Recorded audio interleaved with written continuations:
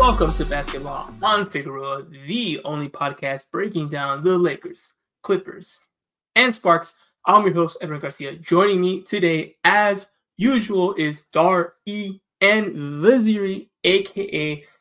Dime Dropper. And before we start, Dime, I'm not doing well. How are you doing? I'm doing pretty great, honestly. I'm happy for you. I'm happy Thanks, for you. Man. I wish I could say the same, but I cannot. I could, but it'd be a lie. So that's where we are in Lakerland right now. I think we should just jump right into. Normally we do this in chronological order, but let's just jump into the Lakers Hawks. It just finished a couple hours ago. I was busy writing the recap for Silver Screen and Roll and did the player grades. As you can guess, I handed out more Fs than high school math teachers today, because it was that kind of performance. Unfortunately, normally I'm the more upbeat one, the more centered, rational, intelligent, handsome Laker fan, and I'm still a lot of those things. But today I was not maybe as rational, or it's hard not to look at what they've given the last two games on the back-to-backs and not say, context be damned, this is not good. So let's jump right into it. 138-122, Lakers lose to the Hawks.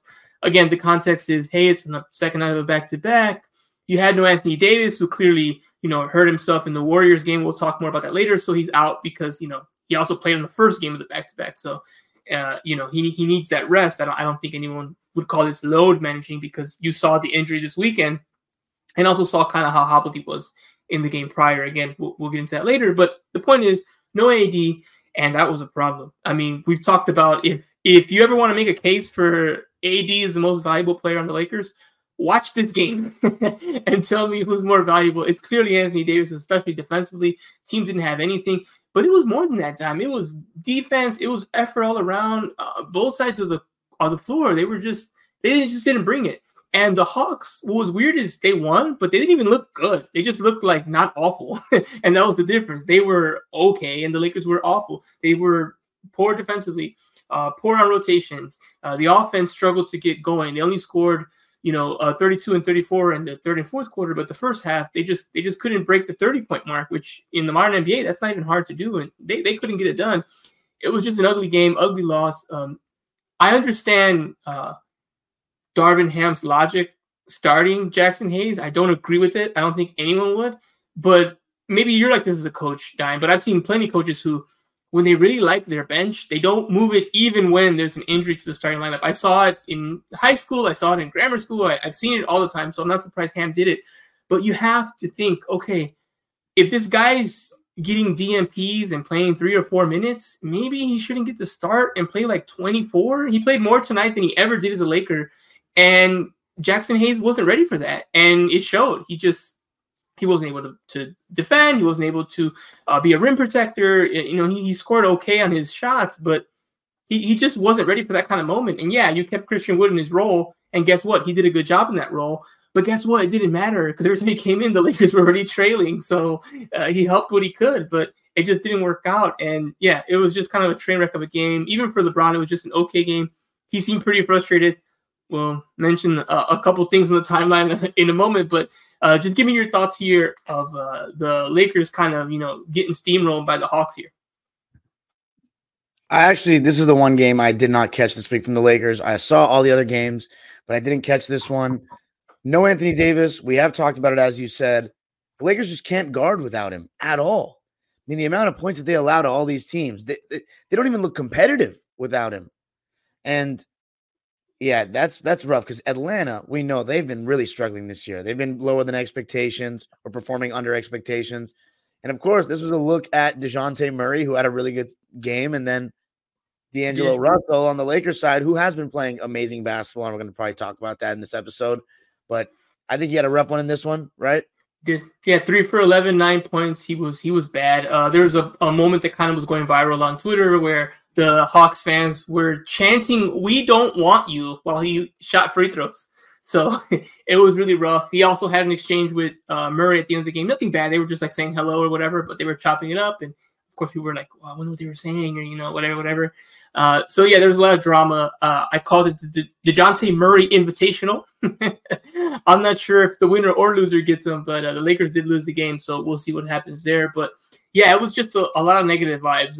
I don't think really anyone played well for the Lakers. Even Reaves, he had 28 points, but spoiler alert, Dime, he's not a good defender. And Trae Young was like, yeah, let me get this guy. And he got him quite a few times, especially early. Unfortunately, there were so many bad defensive performances for the Lakers that Reaves didn't even stand out as the poor one. But he was getting cooked, especially in that first quarter. He did have a season high, 28 points, so that was good. But 28 points in a blowout when you also were getting beat, on the defensive side of the ball, it definitely takes away from it. But he had probably the closest to an okay game. Same with Wood and Vando. I feel like in their roles today, they were fine.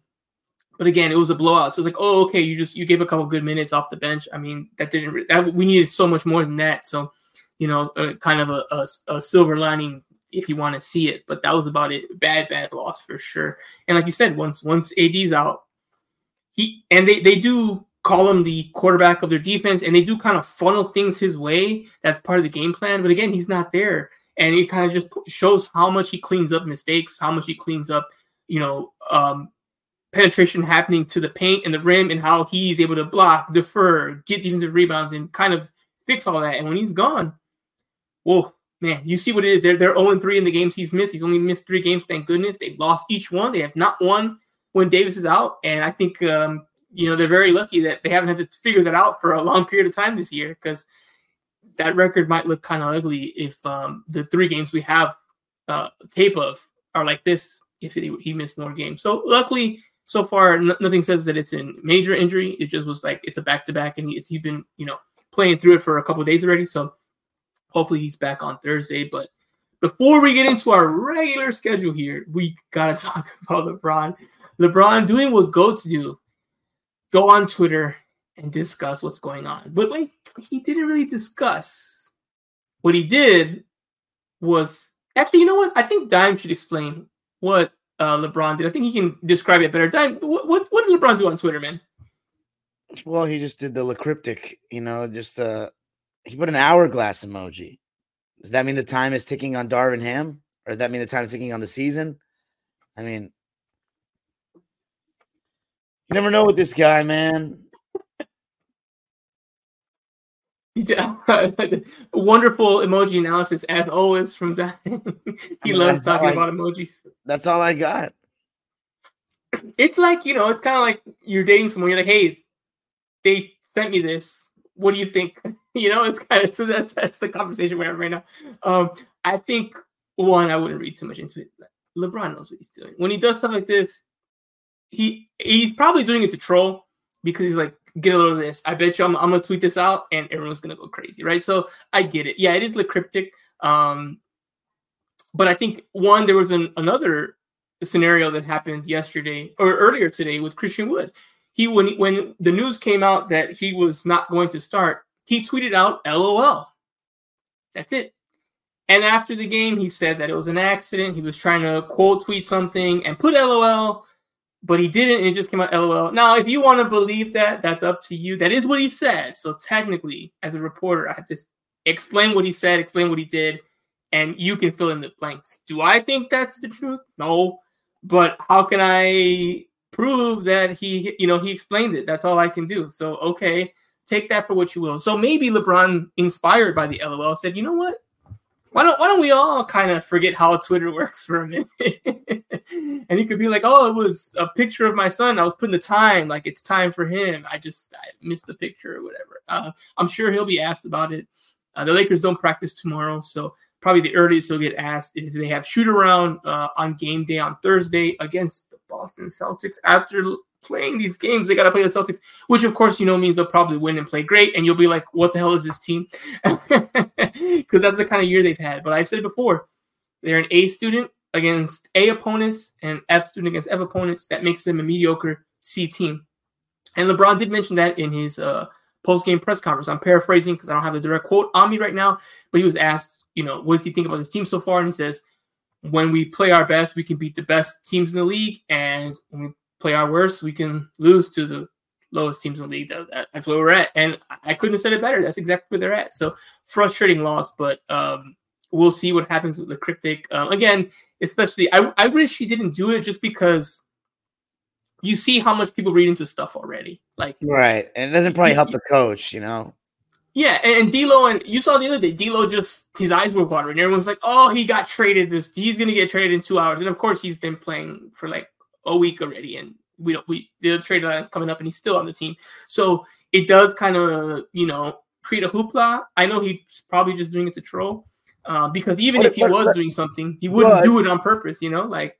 What if he's not doing it to troll and he's actually trying to send a message to Genie to get him out of here? I think when this is LeBron James, like he hasn't gotten coaches out of here before. Okay, so or tried. So here's what I'll say. Maybe, but I think at this point in his career, if he wanted to do that, he would have done a passive-aggressive comment in his post-game press conference more so than an emoji. Okay, but what about when he almost did? Remember, did you see that clip where he almost did? Yeah, he was like, thanks for cutting me off. Yeah, he oh man, okay. How are we gonna go about this? It's clear to me, based on what I've seen, that LeBron probably isn't the biggest Darvin Ham fan. I don't think in the locker room there are many Darvin Ham fans.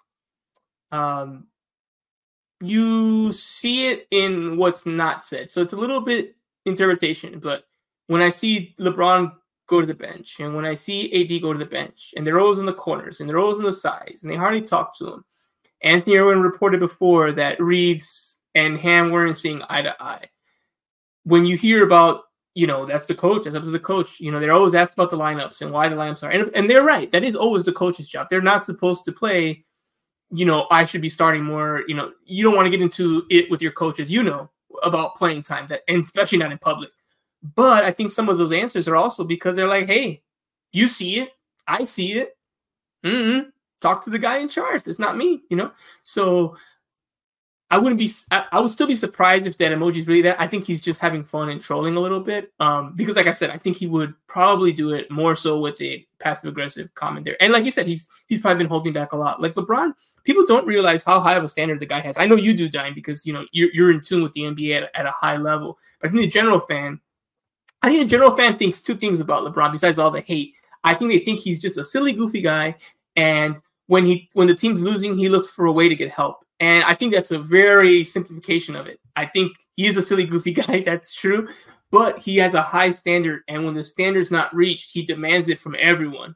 Everyone. I've seen him stare down ball boys, stare down reporters. Like he's maniacal. Similar to the people admire, like Kobe and Jordan and all the other like type A guys. He's just as aggressive. He just also has fun on the side, which is the part that, like the emoji thing, like, probably not something you see from someone else in that era. We don't know, but probably not, right? That's the difference between LeBron. He still toys around a little bit, but make no mistake. You mess up on rotations. You have a silly, turnover. You're not where you need to be. I've seen him correct coaches on practice sets and defensive sets, and like he's on it. He's on the ball. So when he sees you're not on the ball, he's gonna call it out, and he doesn't care who it is because he's LeBron James, and he's demanding the same from him that he demands from everyone else, and you gotta match it and reach it. So I wouldn't be surprised if there was some of that in there. And again, he knows what he's doing. He's also aware that it was gonna go, nuts, right? Just sending a couple, little sands of time emoji.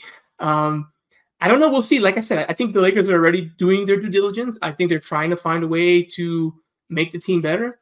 But as everyone who's looked at this, trade deadline and the players rumored, there isn't a, Jason Tatum, Kyrie Irving, Luka Doncic guy out there that's disgruntled, that's on the trading block. These are just okay pieces. And maybe a move would be better, but I have not heard of a move. I don't think you have either, Dime, that takes this team from, around 500 to, they're going to be up there with the Nuggets. Like, it's just, the gap might just be too big. And with the players available, not really possible. So I think they can make improvements in the margins. I still think this team's going to be a threat overall. But it just might be too big of a gap to make up for those top tier Western Conference teams, even one of the ones that's across the hall. We'll see. But that's just the scenario they're in. So I think it's going to be tough. But I expect the Lakers to make some improvements. I expect them to be better. And I wouldn't be surprised. I expect there to be some moves. Maybe they won't. Maybe they'll rock the roster. Maybe they won't. Maybe there'll be something small. I don't know. We'll see. But we're coming up on that date now. Let's just answer this question, and then let's move on to Lakers Clippers, which is the one we're going to talk about next. Do you think the Lakers make a trade? Yes or no? Yes. Yeah, me too. I don't know if it'll be a big one, but I think they will. Okay, so I think by next week, let's see. If we do the pod on if we do it on the 5th or 6th. Okay, how about this? Let's answer this question. Because the deadline is on the 8th. But as we know, we rarely get the blockbuster trade at the deadline. It's usually a little before just because it takes so much time. And, eventually you got to dance, right? So you're not going to wait till the final hour. Normally on the deadline day, we get those small trades that are like last things left. We'll probably record the pod on Tuesday, February 6th. And the trade deadline's on February 8th. When we record the pod, Dime, will the Lakers roster look different? And we're recording it on the 6th? Yep. The deadline's the 8th, so they'll still have 48 hours to make a deal. Is it going to be the same roster as it is now? Same roster. Wow. So you think it's going to go to the 11th hour here? It's going to go late? Yeah. Oof. Now I'm trying to think. I'm going to say it'll be done by then. It'll be done by then. Because I think to even get it done, it sounds, from what I've heard, it sounds like it's still a little bit apart. So to close that gap, if it's going to be something like the Murray trade or something like that, they're going to have to act fast and act hard and try to iron out whatever kinks are still in that deal. So I'm going to say it'll be done. We're going to record on Tuesday, February 6th, the podcast. It'll probably air on the 7th.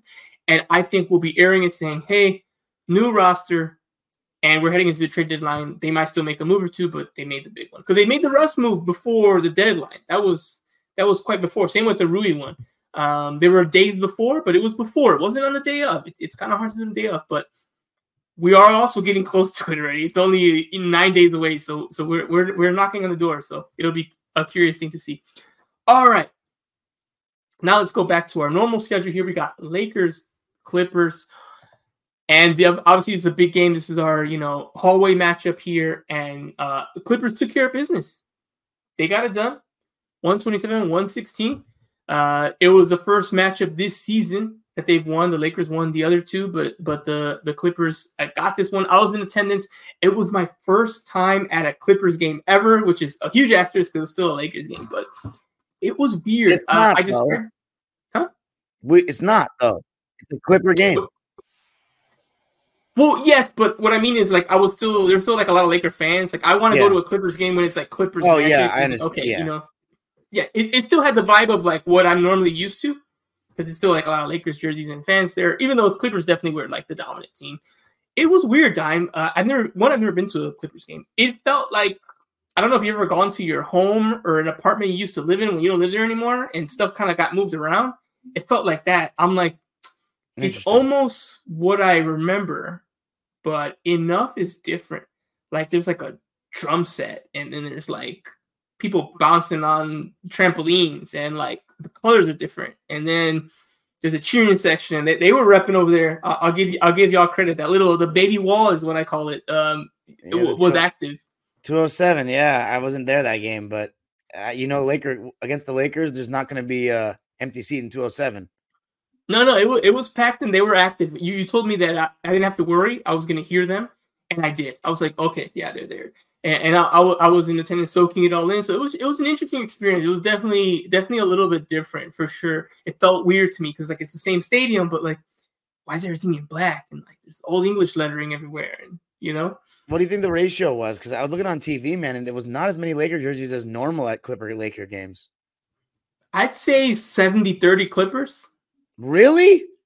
Yeah, I think so. 70-30, 60-40 at most. I might have some pictures on my phone to look at, but I feel like it was pretty predominantly a Clippers. That's got to be the first in a couple of I don't know, in the last 2 seasons or so, I think, because I went to one in 2022 and it was like 55-45 Lakers. at least. No, I feel like it was definitely closer to 70-30, 60-40 for sure. Yeah. Think about it though. That makes sense because Clippers are doing really well right now. Lakers aren't doing that well right now. That's the recipe, right? That's the recipe. Your team's winning. They're playing well. They have all their stars. Everyone's available. And again, when the Lakers got going in that LeBron game, too. Yeah, when the Lakers got going in the game, you could hear it, right? Like you could hear the crowd cheering for the Lakers when things went well. But their representation overall was mellow. And then add on to the fact that the Clippers played well. By the fourth quarter, they were clearing out. Like the Laker fans were leaving and the Clipper fans were staying. So they only took over the stadium more. There wasn't much for the Lakers to cheer about in this game. The Clippers took care of business pretty much the entire time. They had a dominant second quarter, outscored the Lakers 42-35. They outscored them in the first quarter too. They kind of ran it. The Lakers didn't really have a significant push or a run in this game. And it was another one where, my takeaway was just, again, a poor defensive performance by Austin Reaves. And look, I love Austin Reaves. A lot of Lakers fans love Austin Reaves. He gets maybe even more love than he deserves because he's a Laker and he's homegrown and all that stuff. But let's call a spade a spade. He was poor defensively. And I don't want to just harp on it too much. He's poor defensively. Let's move on. But I will say, for those Laker fans listening who are like, it's just, think about who it was, Kawhi and Russ. And again, the question the Lakers have to look on moving forward, trying to improve the roster, trying to improve the team, are these championship level players? And if the answer is no, you have to think, okay, can I move them for such a piece? Do I just keep them for now and something off season, whatever, right? Because again, the Lakers have 17 banners, as you're well aware of, but the goal is always 18. It's for more. We're not just, resting on laurels. We're trying to win here. It's time. It's time to win. It's time to win. So they have to ask those tough questions. And do I think Reaves can become a player that can be a rotation player on a championship level team? The answer for me is yes. Do I think he's that now? This kind of thing gets me scared because people are like, oh, these are good players. Well, guess who you have to play in the playoffs? Good players like Kawhi, good players like Russ, good players like Curry, good players like SGA, good players like Anthony Edwards. And people were like, oh, that's Ham's fault. He's got to scheme better. He's got to hide him. I'm like, look, if I know this, and Dime, you know this, and NBA players know this, it don't take a genius to be like, hey, give the ball to Anthony Edwards. Who is Russ? Who's Reaves guarding? Hey, bring him here for a swish. And then that's the end of the story.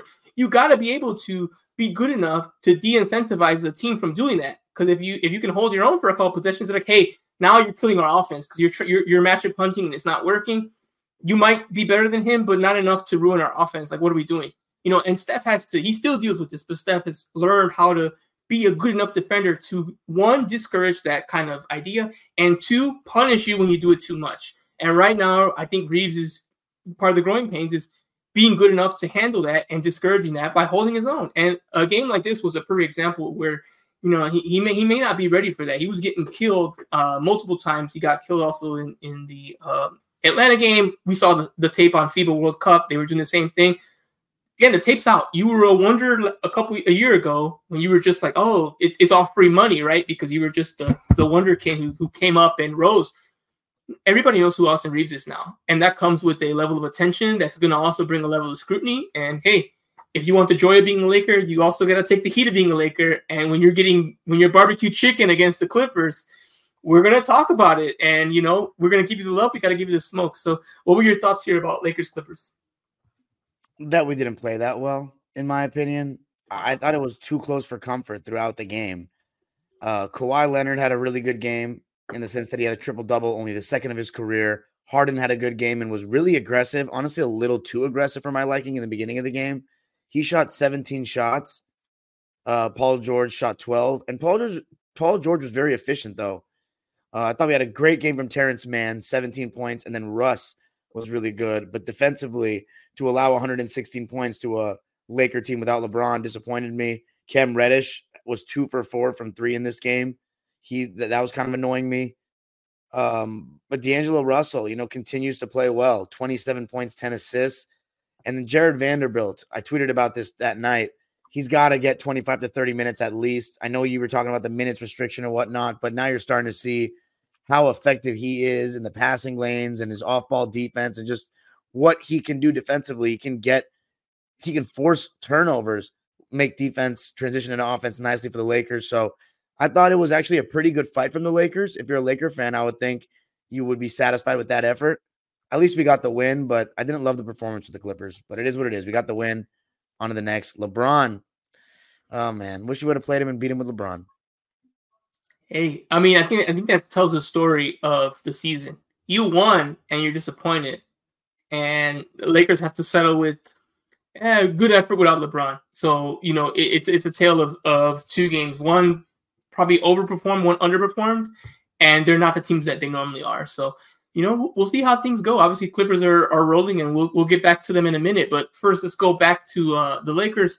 They played the Bulls, another team that they're very much talked about with their players. Zach LaVine, is DeMar DeRozan maybe getting moved? Alex Caruso, the Bulls want 2 firsts for him apparently, and then some. So the Lakers have also been connected with a lot of these players for many reasons. All that, to the side, Lakers, this was a good game. 141-132. I feel like they took care of business. They handled it well. You didn't really see too much from the Bulls, I think, in terms of like putting up a fight. Once that second quarter kind of happened, the Lakers took care of business from there. That was really, the blowout quarter. And this is, again, D'Lo, give it, D'Lo, take it away. Here he was great. 29 points, 10 for 18, 8 threes. I believe that ties his career record.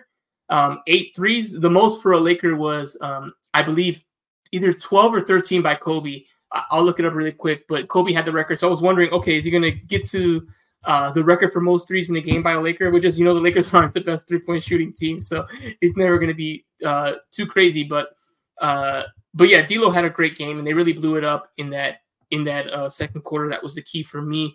And yeah, the Bulls are kind of trending where they're trending. They're meandering in the play-in. There's not much hope for them making a trade or a move to go up. So it's either, maybe make a playoff appearance or sell. And they seem to be sellers, but they seem to be sellers who want to sell at a premium, which is fair. That's your right to do. But that also might mean the question of those kind of teams have to ask themselves right now, like the Bulls, is, are you willing to walk away with nothing and just say, we're going to go into next year with these guys, and fine, we're not taking your quote-unquote bad deal. So I'm curious to see what's going to happen there. Let me ask you this before we get into Bulls Lakers. Is Zach LaVine going to be a Bull post February 8th? No. Wow. So you think regardless he gets moved? Yeah, I do. I don't know. Okay. I don't know if it'll be the Lakers, but I don't think it'll be a Bull. Okay, fair. I think you're right. I think they have to do something. And I don't want it to be a Laker because of so many reasons. Defensively, we've talked about, and the contract I don't like. We'll see what happens. But I do think the Bulls have to do something. And they'll probably just take the best deal available from whoever that is. And from what I hear, it probably won't be the Lakers because I don't think they're going to offer the best deal available, especially if you're a person who loves draft picks. So we'll see. But yeah, I agree. I think at this point it's time for them to do something else. And this team clearly isn't good enough. And I don't think anything they can do is going to tweak it to the level that they want to get to, which is like being up there with New York and being up there with Philadelphia. They got a ways to go. Milwaukee, it's not going to happen. But from this game now, let's get back to the actual game. What did you see here in Lakers Bulls? Lakers are scorching hot from the field and from deep. 61% from the field, 64.5% from three. Taurean Prince was hitting his shots. LeBron was great. Anthony Davis had a double-double, but D'Lo was really the standout. Just the way he was able to turn it on.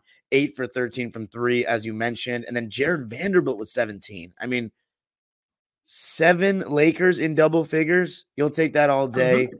Not the best defensive performance. 132 points is a lot. But you got the win. That's all that matters. And at that point, I believe, had the Lakers won 3 out of 4 at that point? Yeah. Right.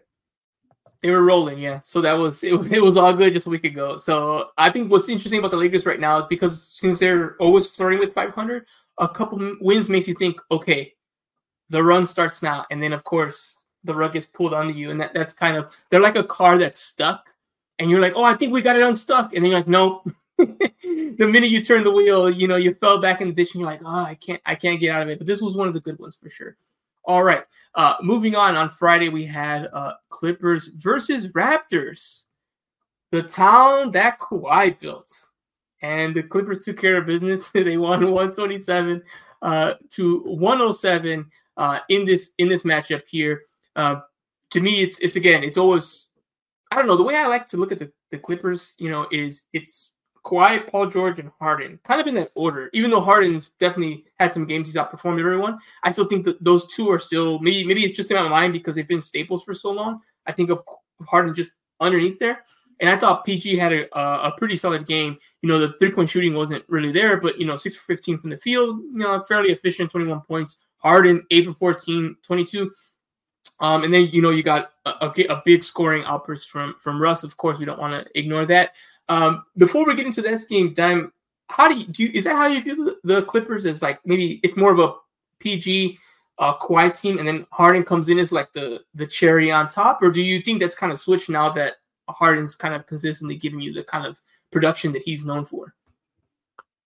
I think Kawhi PG team, but Harden has the ball in his hands the most. He runs the offense, and in this game, he had his first triple-double as a Clipper. I believe it was his 75th of his career. So he had a very good performance, was able to get to the rim, make plays. And as you mentioned, Russell Westbrook, really, really good game. 2 solid games in a row for him, Lakers and the Raptors.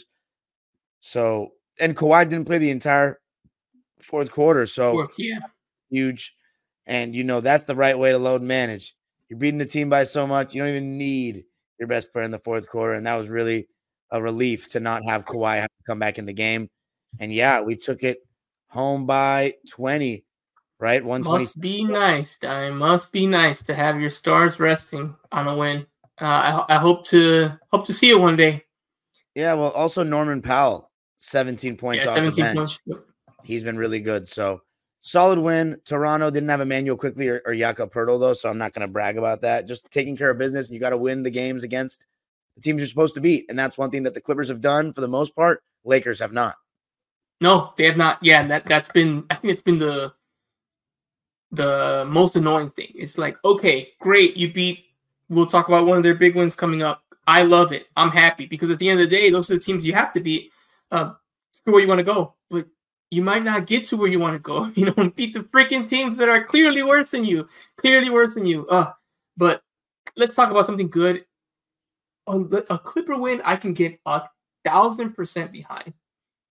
Clippers, show you who the Celtics are, baby. 115-96, whooping that Shamrock up and down. I can't think of a street in Boston, so I'm just going to say up and down the boulevard. Causeway. That's the stadium. There you go. Yeah. They, Russ took a sip of that crappy Dunkin' Donuts coffee and spit it out. And he's like, what's with all this milk in this thing? And he took care of business, beating the Celtics 115-96. I think this is only Boston's second home loss. Is that correct? Yep. Yeah, second home loss. They've only lost to Denver and now the Clippers. So apparently when they come out, when the West comes over there, they don't know what to do. I don't know. Is the East soft? Maybe that's why, when the West teams come to town, we'll see what happens. The Lakers come to town later. We'll see what happens there. But the Clippers took care of business. You got leading points from Kawhi, 26, 10 for 15. I mean, sometimes every now and then I look at like a Kawhi stat line and I'm like, what? 10 for 15. I mean, if you want more efficiency, you better turn a video game on because that's the only way you're going to get it. But I really like how the bench stepped up. You got like really good, bench play. Daniel had 8 for 9 from the field, 18 points. You had Coffee. Speaking of Coffee, he was going.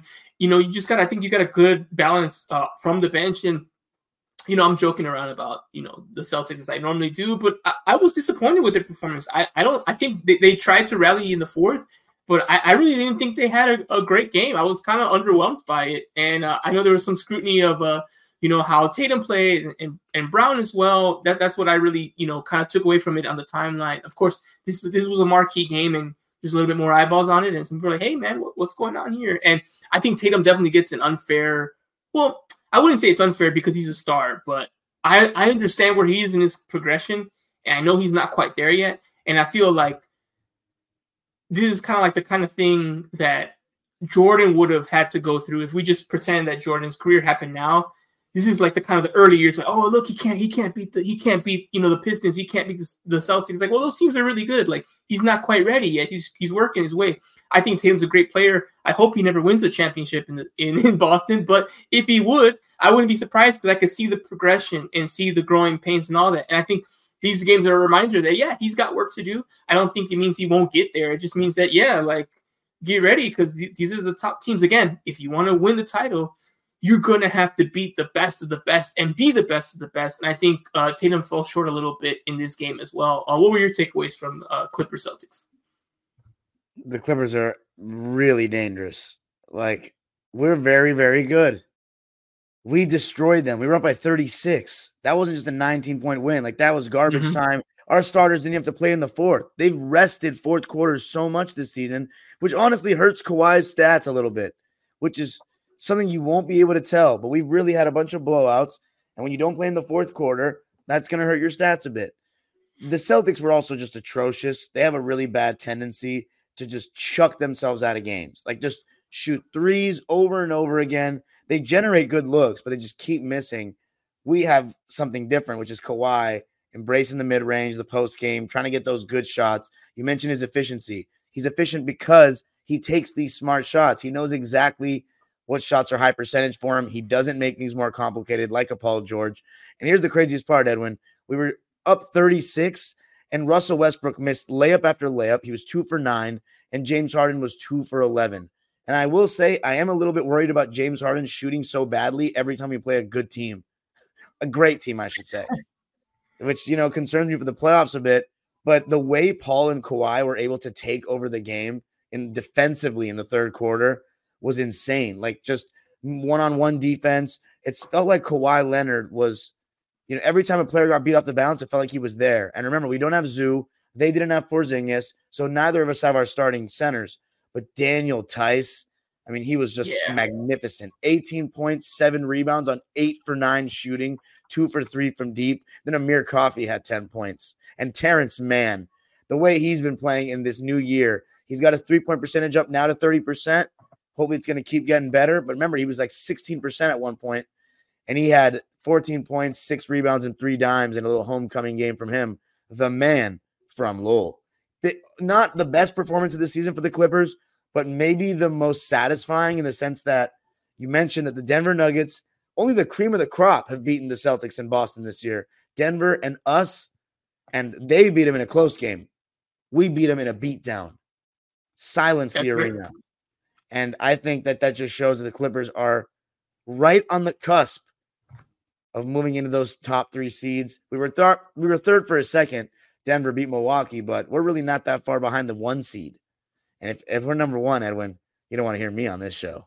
I want to hear it. It's cool because it's only going to make the downfall even sweeter. But no, I mean, you're right. It's I mean, the Clippers are good. There's no denying it at this point. Will it be enough? We'll see. But right now, yeah, I mean, there's no notes. And these games are the earmarkers. I remember the 2020 season. And even when we had all our wins, looking back, we won like 18 of 20. It was always like, okay, but are we going to beat the Bucks? Are we going to beat, the teams? Are we going to beat the Clippers as well? That was a benchmark, And when the Lakers did that right before lockdown and everything, that really felt satisfying for the same reason. It's like, it doesn't actually matter more, but it does because we know that's our competition for where we want to go. Okay, we beat the Clippers. Good sign. Oh, we beat the Bucks. Giannis didn't go crazy from 3 like the first game. Okay, good sign. Our record says we're here. We played the best teams. We beat them too. Things are looking good. So it's always good to kind of get that. Is it going to matter long term? Not really, because we'll get there when we get there. But it gives you the team confidence of like, okay, yeah, we went into Boston. Only team to say they got a W out of there was the champs. Oh, and us. Okay, cool. That lets it, and we could play better. So that's all positive right there.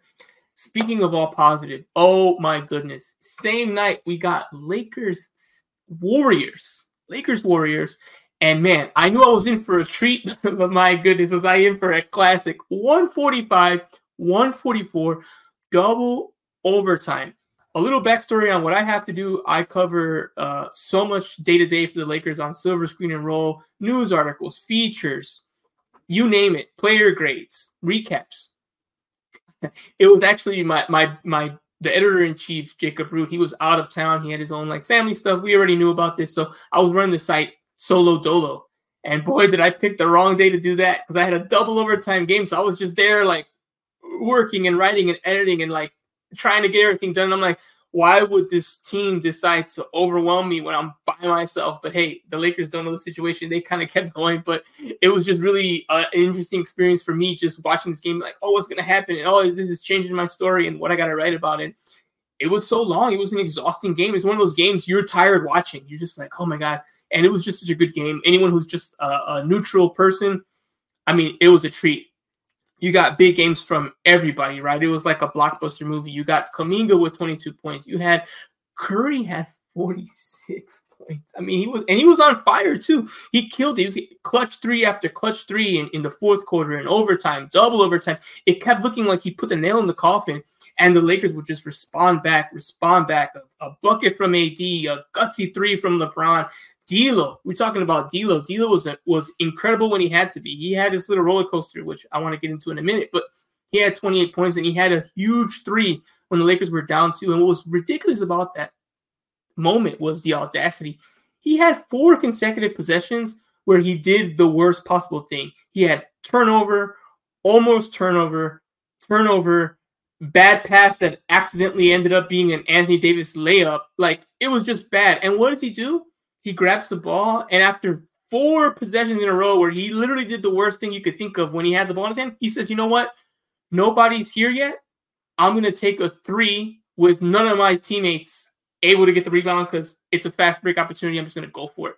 And he hit it. It was so wild. I'm like, the audacity of D'Lo to even take that shot. It's like, you've just played bad for like 4 possessions, and your takeaway is, you know what? This is my shot. And he hit it.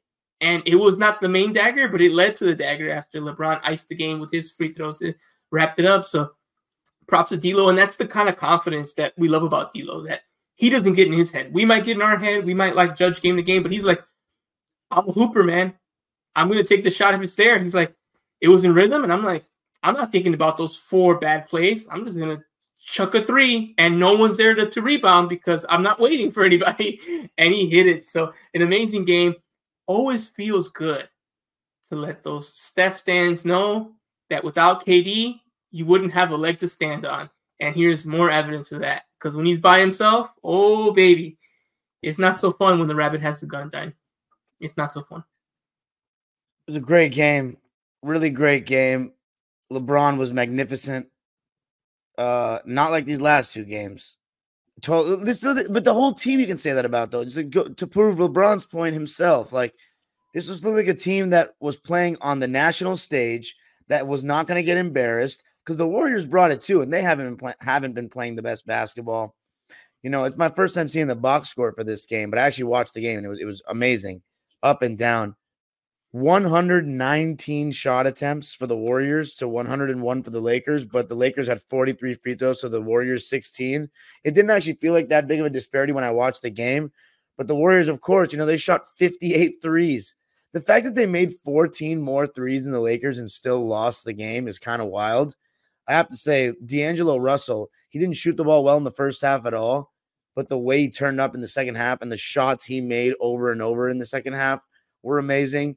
And I thought it was a very fascinating game just because 2 very polar opposite styles. You know, without Chris Paul, the Warriors play closer to their motion style. It's completely around Clay and Steph. And one thing I found very interesting in this game was that the Warriors were so bad without Draymond in. Like, they really couldn't guard at all. And AD and LeBron were putting on a show first half. But the Vando, like, I took this stat. After the end of the third quarter, Taurean Prince was minus 27 through 3 quarters, and Vando was plus 20. And I'm not even saying that just to trash Taurean Prince, but Jared Vanderbilt was so active in the passing lanes, getting steals, finishing in transition. As I mentioned earlier, just transitioning from defense to offense. And I also thought it was just super interesting how many guys guarded LeBron. Kuminga, Draymond switched on to him. You had Klay Thompson starting out on him, and then Wiggins for a large portion. Then in terms of the Lakers, you know, that high drop coverage that they always play with AD.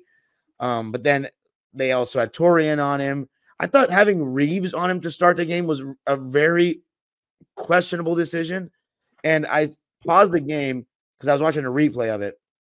just to look at, okay, if I'm going to criticize Laker coaching staff's decision for putting Reaves on Steph Curry, who would I put on him? And I was like, yeah, I would put Torian on him and probably put Reaves on Klay Thompson, who Reaves guarded in the playoffs last year and was not that bad on. So I was just very perplexed at that.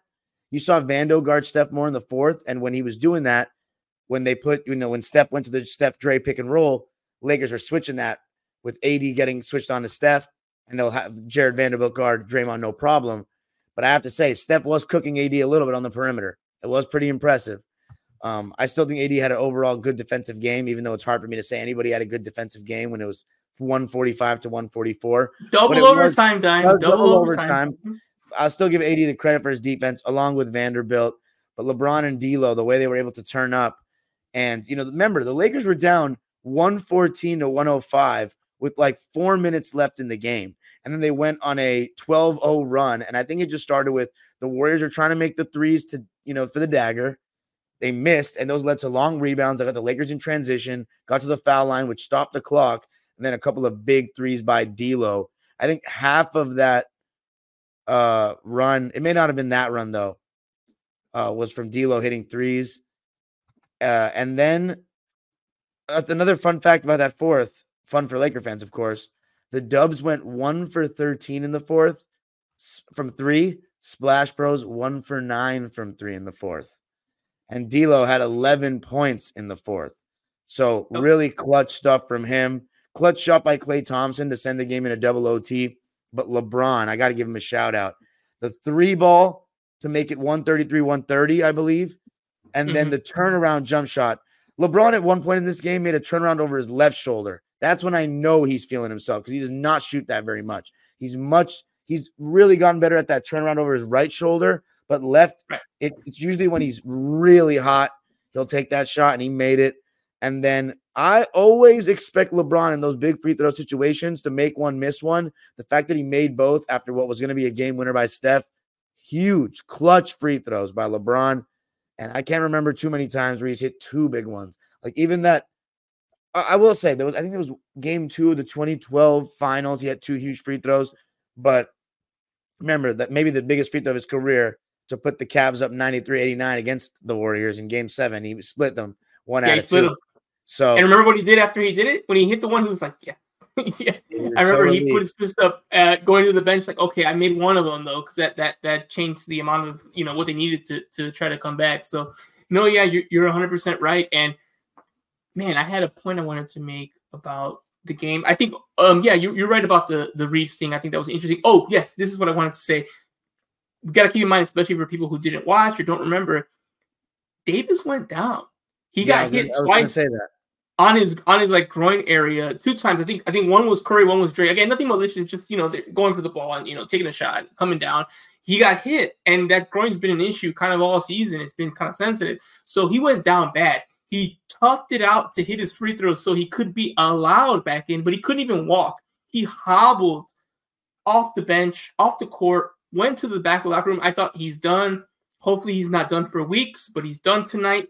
And no, he wasn't done. He came back with 8 minutes and change in the fourth, and he played pretty good. He wasn't clearly 100%, and that's, again, not to take away from Curry's shot making, but he definitely took care of a Davis who went down with a groin injury clearly in the game. But again, he did his thing. He did his job.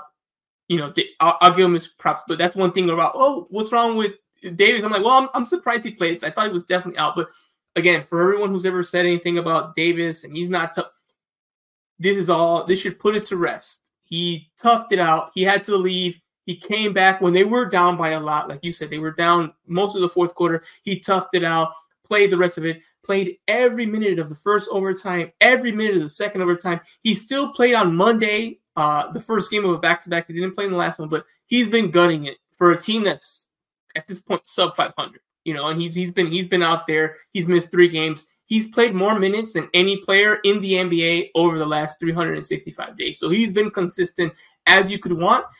It would be nice to see more wins in the win column. This is a good one. And this is the kind you show the team to show them, hey, this is what you can be. And let's get less of that mediocrity we've been getting. But we'll see what's going to happen if they can put it together or if they need a couple of roster changes to keep it consistent. But this is them at their kind of best. All right. This one I actually didn't see much of, so I'm going to need you to kind of carry us here. 118-108. The Cavs took care of business with the Clippers. Can you kind of give me a little bit of intel on this game? What happened here? What caused this Clippers loss? Yeah, I went live after this one. The Cavs played really well. Donovan Mitchell was awesome, but Paul George and James Harden, bad games on the same night again, just like you saw against the Lakers in the was it the second loss? I think it was to you guys where Paul and Harden were bad. No, it was Kawhi and Harden that were bad against the Lakers. Second time. But against Minnesota, Paul and Harden were bad. This one's same kind of deal. Kawhi was really the only one that I thought was great out of the stars. But I think it shows Cleveland, Evan Mobley came back and they're a bigger team. Isaac Okoro did a really good job on James Harden, and Evan Mobley and Jared Allen at times switched onto the perimeter and did a pretty decent job. So I think what you're seeing is, and especially without Zubats, like if you look, Jared Allen had 20 points and 17 boards in the game. Mm-hmm. Without Zubats, we don't have nearly the same rim protection. But I also thought our defense just wasn't sharp enough, just from an individual standpoint, from a lot of guys, particularly Harden, a little bit of Norm.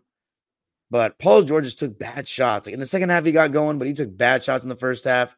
James Harden could barely get shots off. Like, he only shot 8 times and he played 39 minutes.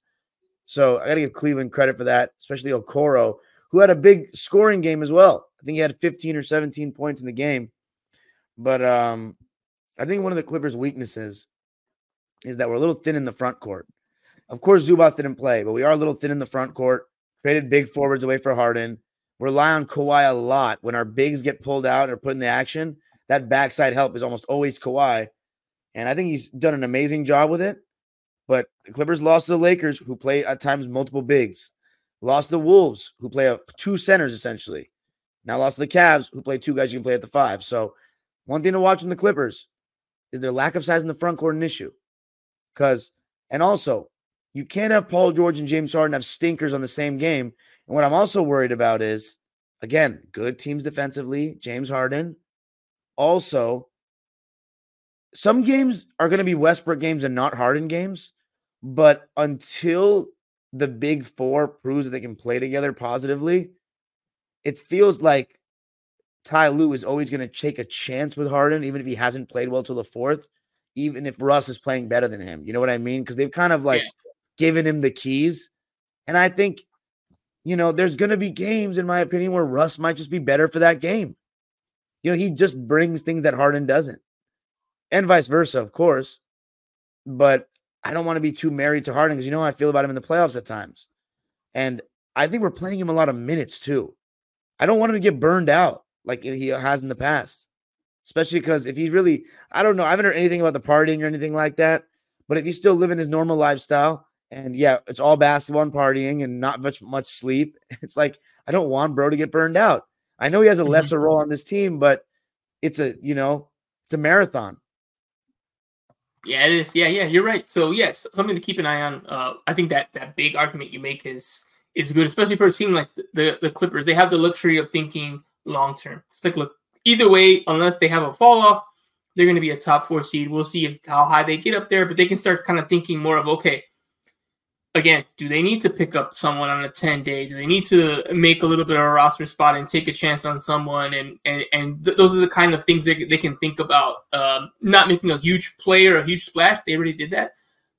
But, can you just use a body that you think, hey, they might be able to help me? Like the Lakers did last year with Tristan Thompson, where they said, hey, we think he might give us a shift in the playoffs. And at this point, that's valuable to us. That might be something the Clippers will have to consider, especially with Zoo being out. I know he's going to come back, but do you have an insurance policy? Is it something to look into, seeing if you can, clear up some space at the back of the roster for a player that, you can take a flyer on and see if they can, give you a shift or so, or be there in an emergency.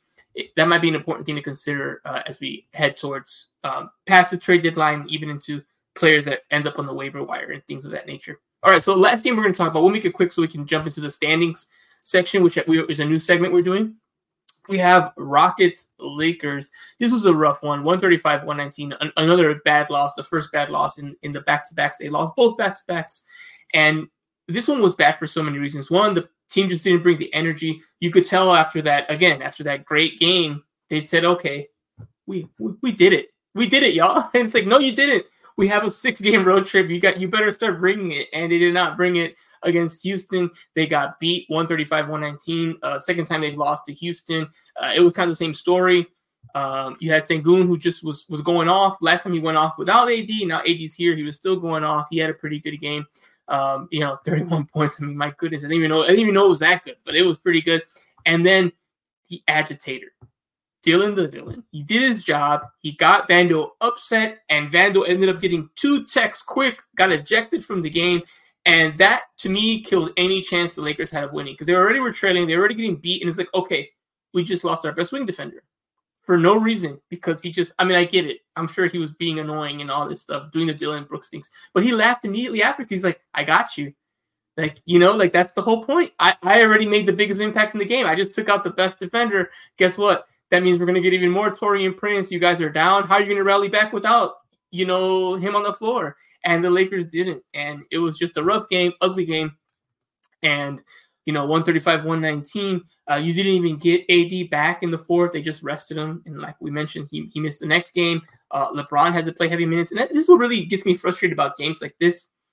It's bad enough they lost. It's bad enough they lost in a blowout. It's even worse that LeBron had to play 37 minutes. I was so upset, Dime, when they kept LeBron in the fourth. And I get it. Part of your whole thing, like, be out there. He was out there. But for me, I'm like, okay, but why? Just so we could say we got within 11 points at a certain point. For me personally, I was like, you know what? Let's just get embarrassed. Let's lose by 30, and at least he rests those 12 minutes. But he played 37 minutes in this game, and I'm just not happy with that. I'm already unhappy with the result. Like, can he at least get rest? Let me find out he played 37 minutes in a blowout, like, that we lost. Like, that doesn't make any sense. Tonight was the same thing against the Hawks. He played 36 minutes. If he didn't play 36 minutes, we either should win the game or be in the game. And, hey, that's part of basketball. But to have 2 blowouts where your oldest player played 35 plus minutes, like, I don't know. What do you think? Should they have sat him in the fourth, or are you, married to the whole, like, do your job, fine, exhaust yourself in a blowout? The game was over. I didn't even know he came. I stopped watching after the third quarter, so I didn't even know he was still in. So he played most of the fourth, yes. I mean, I would love to hear what the behind the scenes is there. Is Darvin pushing that? Is LeBron pushing that? I'm not sure, Good question. I forgot the exact answer, Darvin game, but it kind of the same answer he always gives, which is like, we thought we could make a run. We put him in to see if he could make a run, and they did make a run, but I mean, a run when you're down 24, that makes it 13. I mean, I don't know. Yeah, they did make a run, I'll be honest, but it wasn't enough. You're saying the stat line looks a little bit better than it actually is for this game? 100%. Yeah, they were out of it. I don't think anybody played well. Like, I think the Lakers legit quit like before the game even began. Like, it was a joke. The guys in the halftime studio were saying the same thing. No energy. Cam Whitmore literally ran coast to coast. No resistance. No nothing. I mean, it was. Yeah. How do you perform like that? And the next night you basically don't guard anybody. Like, this Laker team is very unserious right now. You know who I'm tired of, Edwin? I'm going to say it. I'm really tired of this guy. And I really like him before, but I don't like the way he is playing anymore. Austin Reaves. I legit think he just ball pounds and looks to shot hunt and get fouled too much. Like, it feels like he kills the ball movement of the Lakers. You already have LeBron and D'Lo, who are orchestrators in their own way. LeBron's not, his teams are never known for great ball movement, but they get good shots because of him. And plus, your best player now is a big man that scores primarily around the basket. Like, I just feel like Reaves is making just another pick and roll guy, taking the ball away. And if you could replace him with either a better pick and roll guy that can guard a little more. My point is, if they're going to trade a guard, I think they got to remove the untouchable from Reaves.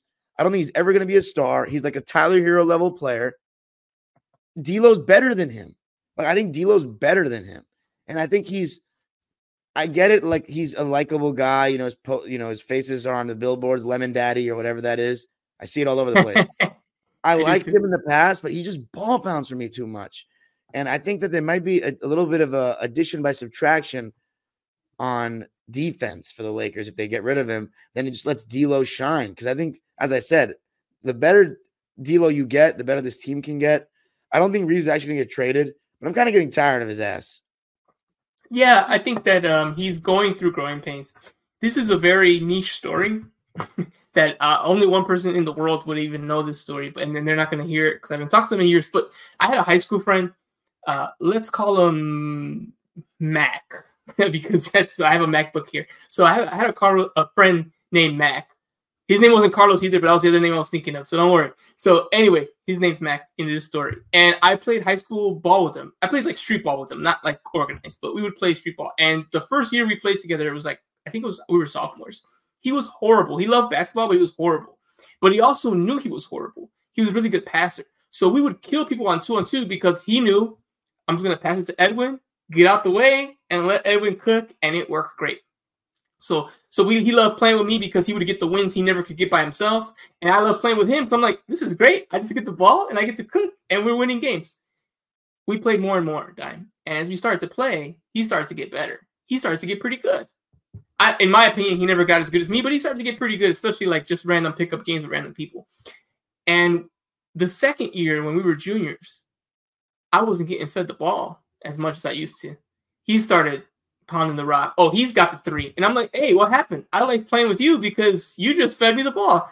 But now he's at the 3-point line with the ball. Like, I got this. Set the pick for me. And I'm like, I don't like it. And we were still able to win most of our games, but we had a lot of friction.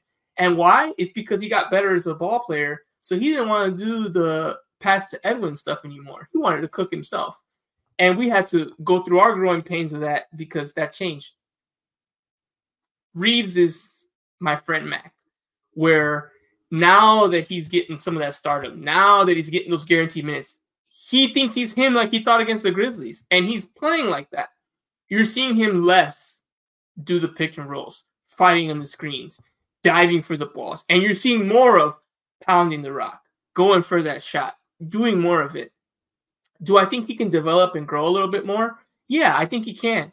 I think he still has a little bit more room to grow, but he's got to find the balance. Right now, that balance is off. Like it was with my friend. He took some shots that were bad. Now, granted, I was taking bad shots too, but he was taking shots that were bad because he started fooling himself too much. Like, oh, no, I got this. Like, you don't got it yet. Like, can we ease you in? And his answer was no. And Reeves' answer was probably no as well. He's like, I fought for this my whole career. I got this opportunity. I'm taking it. So I think Reeves is going through some growing pains as well. It's tough. Again, it's tough being a Laker because you get all these eyes on you and you might not be ready for it. And the good news is when you're good with the Lakers, you get the Lemon Daddy commercial, you get shoe deals you probably wouldn't get if you were doing the same thing somewhere else. But as you know, it flips. You start playing bad. The LeBron fans ain't going to look at LeBron as a problem. They're going to be like, hey, you're getting cooked. You're getting beat. You're doing this. You're doing that. You're doing this. You're doing that. You know, you're out. We want stars. Get out of here. So Reeves is kind of dealing with that too, right? He gets an all-star selection, top 10 votes, and people are mad. He's in the USA select team, and people are mad. He's in the pool of 40 players, and they're like, he's not worth it. And, here's evidence. He's getting cooked by Trey. He's not worth it. So he's also got to deal with those things as well.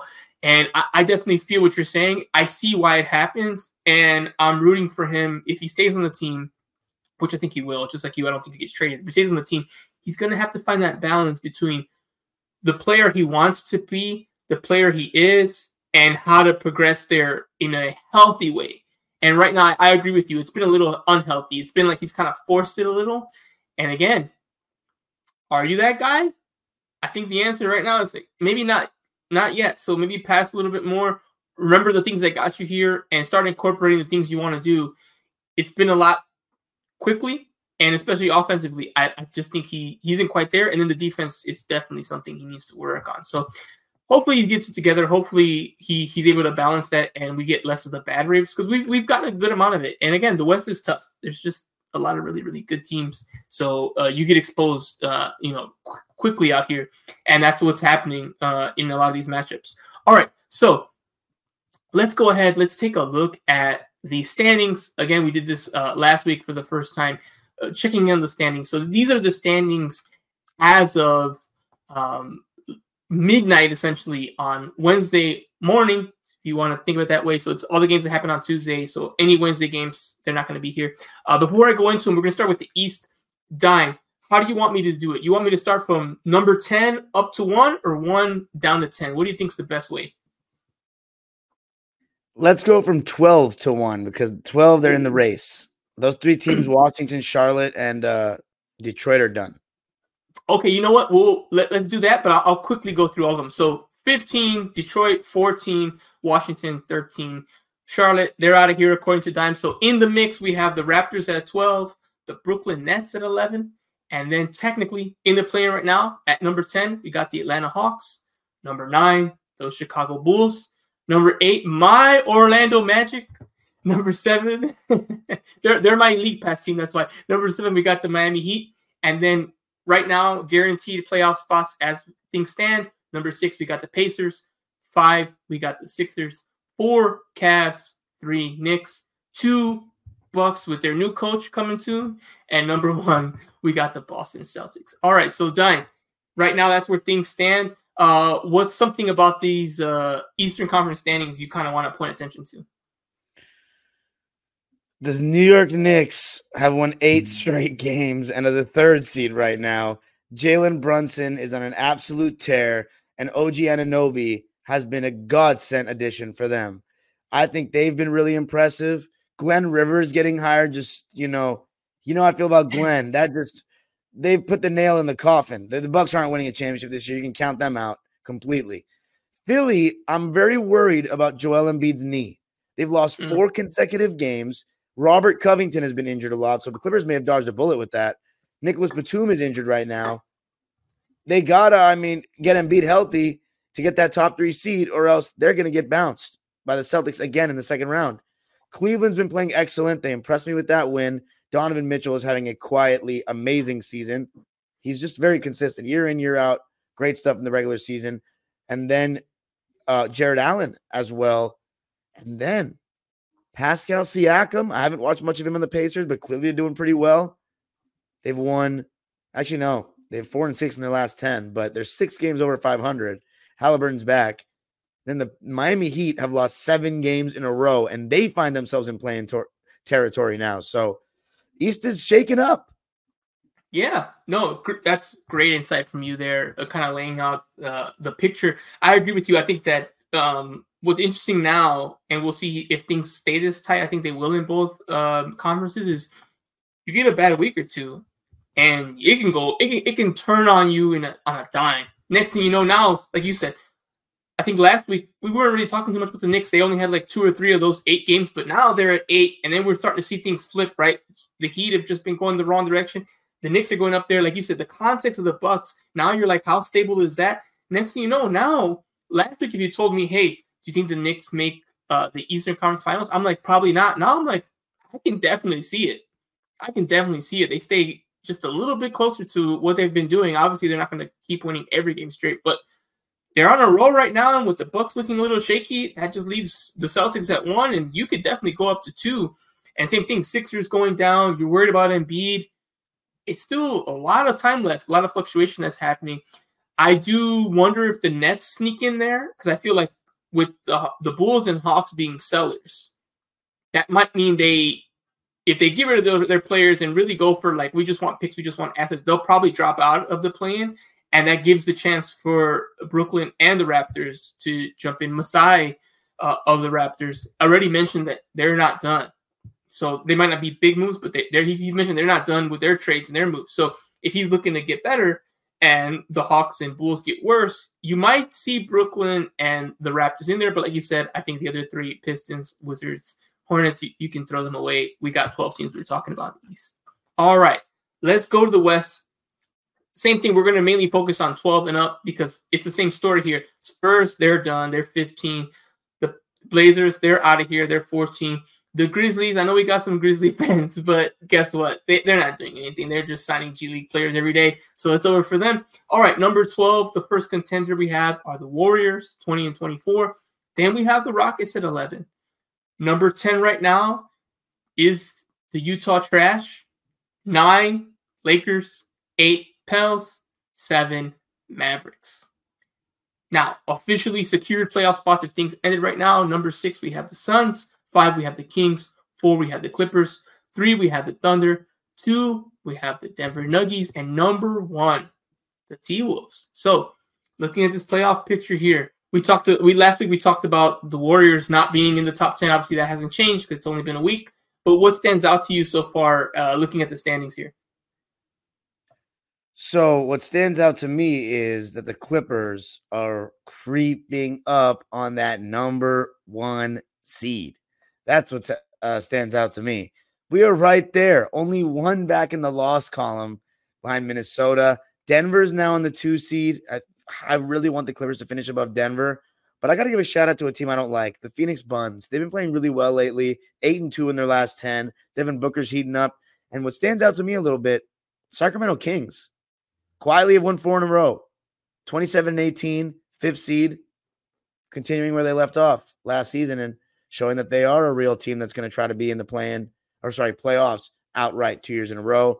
And then not much change in the bottom. Dallas, New Orleans, Lakers, Utah, Houston, Golden State. I think it was something similar to that last time we did this. So, yeah, for me, I'm going to focus on the Lakers for a moment and say, despite everything, despite the frustrations, the cryptic tweets, the 2 back-to-back losses, guess what? Utah has helped us by also being poor. So guess what? We're still the 9th seed. If things did it now, you have a home game against the Jazz. I think they win that. And I'd be a little nervous if Dallas loses to the Pelicans, because then it'd be Lakers, Dallas for the 8th spot. But minus that, you still got to feel okay. I'm feeling less encouraged about them going on a run and getting top 6, because that's my goal at this point. I think get top 6, avoid the play-in. I feel like that's kind of starting to get a little dicey, because that's 7 games above 500. That's the Lakers going on an 8-game winning streak, and then those teams dropping a few games. It's tough to do that at this point in the season, and especially just to demand that from yourself. So I'm a little worried about that, but I look at the situation and say, okay, despite everything, they still have a chance to move up in the play-in, get a decent spot, and I think they can still definitely make noise, because I look at, especially number 2 right now, again, that's going to fluctuate. Number 2 would make me nervous if it was the Nuggets, but number 1, Timberwolves, I'm not really too worried about that matchup. I would like that one. And then, again, like you said, second round, you can't be picky, so we see what happens. So even with everything happening and everything not looking good, they're still not in a terrible spot given the situation. Let's see if they can right the ship. You're still the 9th seed. We checked last week, they were the 9th seed. They're still the 9th seed. They got the tiebreaker over Utah, so they're good there. They just need to start turning it around. So we'll see if they can get it done. And yeah, Sacramento is starting to look a little bit better, which is good, because I liked them last year, and this year they've been disappointing. But a couple wins, and next thing you know, you're back kind of where we expected you to be. So that's been good to see. All right, so let's go into the games happening this week. It's going to be a wild week because, like I said, it's the final week before the deadline. We'll be recording right before the deadline, a couple days before, so we'll be kind of getting close to it. But we'll see, if any major moves happen. But we're just going to assume, I guess for the most part, that there won't be any major moves, so we can just go ahead and go with the predictions, and we'll see how things go. So I didn't even know this. We got the Clippers playing on Wednesday. Early game. They're going to be on the road against Washington, 4 o'clock. I'm going to go with a Clippers win. I mean, the Washington's not in the mix for much of anything. Are you feeling the same way, Dime? Confident, yeah. And we're playing Detroit next. You can just get that as a win as well. Yeah, I'm going to go with that one too. But I'll still do it, by the order. Let me also write down our results here, because I got to make sure I'm keeping track of this. So we got Clippers dub against the Wizards, and we both say also same thing, Clippers dub against the Pistons. Okay, cool. So that's the Wednesday game. And then on Thursday, Lakers Celtics. Everything in me tells me this team is not ready to beat the Boston Celtics. So, of course, I'm picking the Lakers to beat the Celtics. Whatever. This team loves to play good against the best, and the Celtics are technically at that level. So, guess what? The Lakers are going to mollywop them, and Tatum's going to wet the bed again. I'm going Celtics. Okay, cool. That's where we're going to split. Okay, cool. So, I got Lakers beating the Celtics, which is a risky pick, and you got Boston taking care of business, which is probably the logical choice. And again, we talked about the Pistons. The Pistons are the Pistons. They've been playing better though. They've won 2 of their last 3, I think. But I don't think they're going to be able to compete with the Clippers. So we're both going to go with the W for the Clippers there, and probably a dominant win. All right. So after that, we head towards the weekend. We got the Lakers playing the New York Knicks. We know way too many New Yorkers for the Lakers to disappoint me here. But you know what? I'm going to say that New York takes care of business. I think the Lakers will do well against Boston and then struggle against the Knicks. Who do you have in Lakers-Knicks on a Saturday? I'm going with New York. They're playing too well right now. I have no trust in the Lakers to win these games. That's fair. They haven't earned your trust. That's for sure. All right. And then we have actually 2 games here for the Clippers. So let's go with the first one here, Sunday. We have them at Miami, so they're on the road. Again, everyone's, in case you're wondering, hey, why is everyone on the road? Lakers are on the road, Clippers on the road. It's the Grammy trip. The Grammys are this weekend in Los Angeles, and they spend pretty much the whole week preparing the stadium and getting all that ready. So both the Lakers and Clippers, that's why they're on the road and playing all these East Coast teams, because they're handling their business while the biggest night in music's happening inside Crypto.com Arena. So Sunday, Grammys are happening. The Lakers are going to be, not the Lakers, the Clippers are going to be playing the Heat. Who do you got winning that one? I did actually say the Heat were going to win this game when I predicted the road trip record. So I'm just going to stick with that and say Miami will beat us. Okay, here I'm going to zag. I'm going to say the Clippers take care of business. I think they're going to take care of business against Miami. They've been struggling, as we've mentioned, and I think the Clippers are just in too good of a form. If you're struggling against the Clippers right now, you really got to say, okay, like, I'm bringing it. And I just think, it's the regular season. Miami kind of is like this. I'm not too worried about Miami, but for a regular season game, I think I'm gonna go with the Clippers there. All right. Now we're gonna bounce back to the Lakers.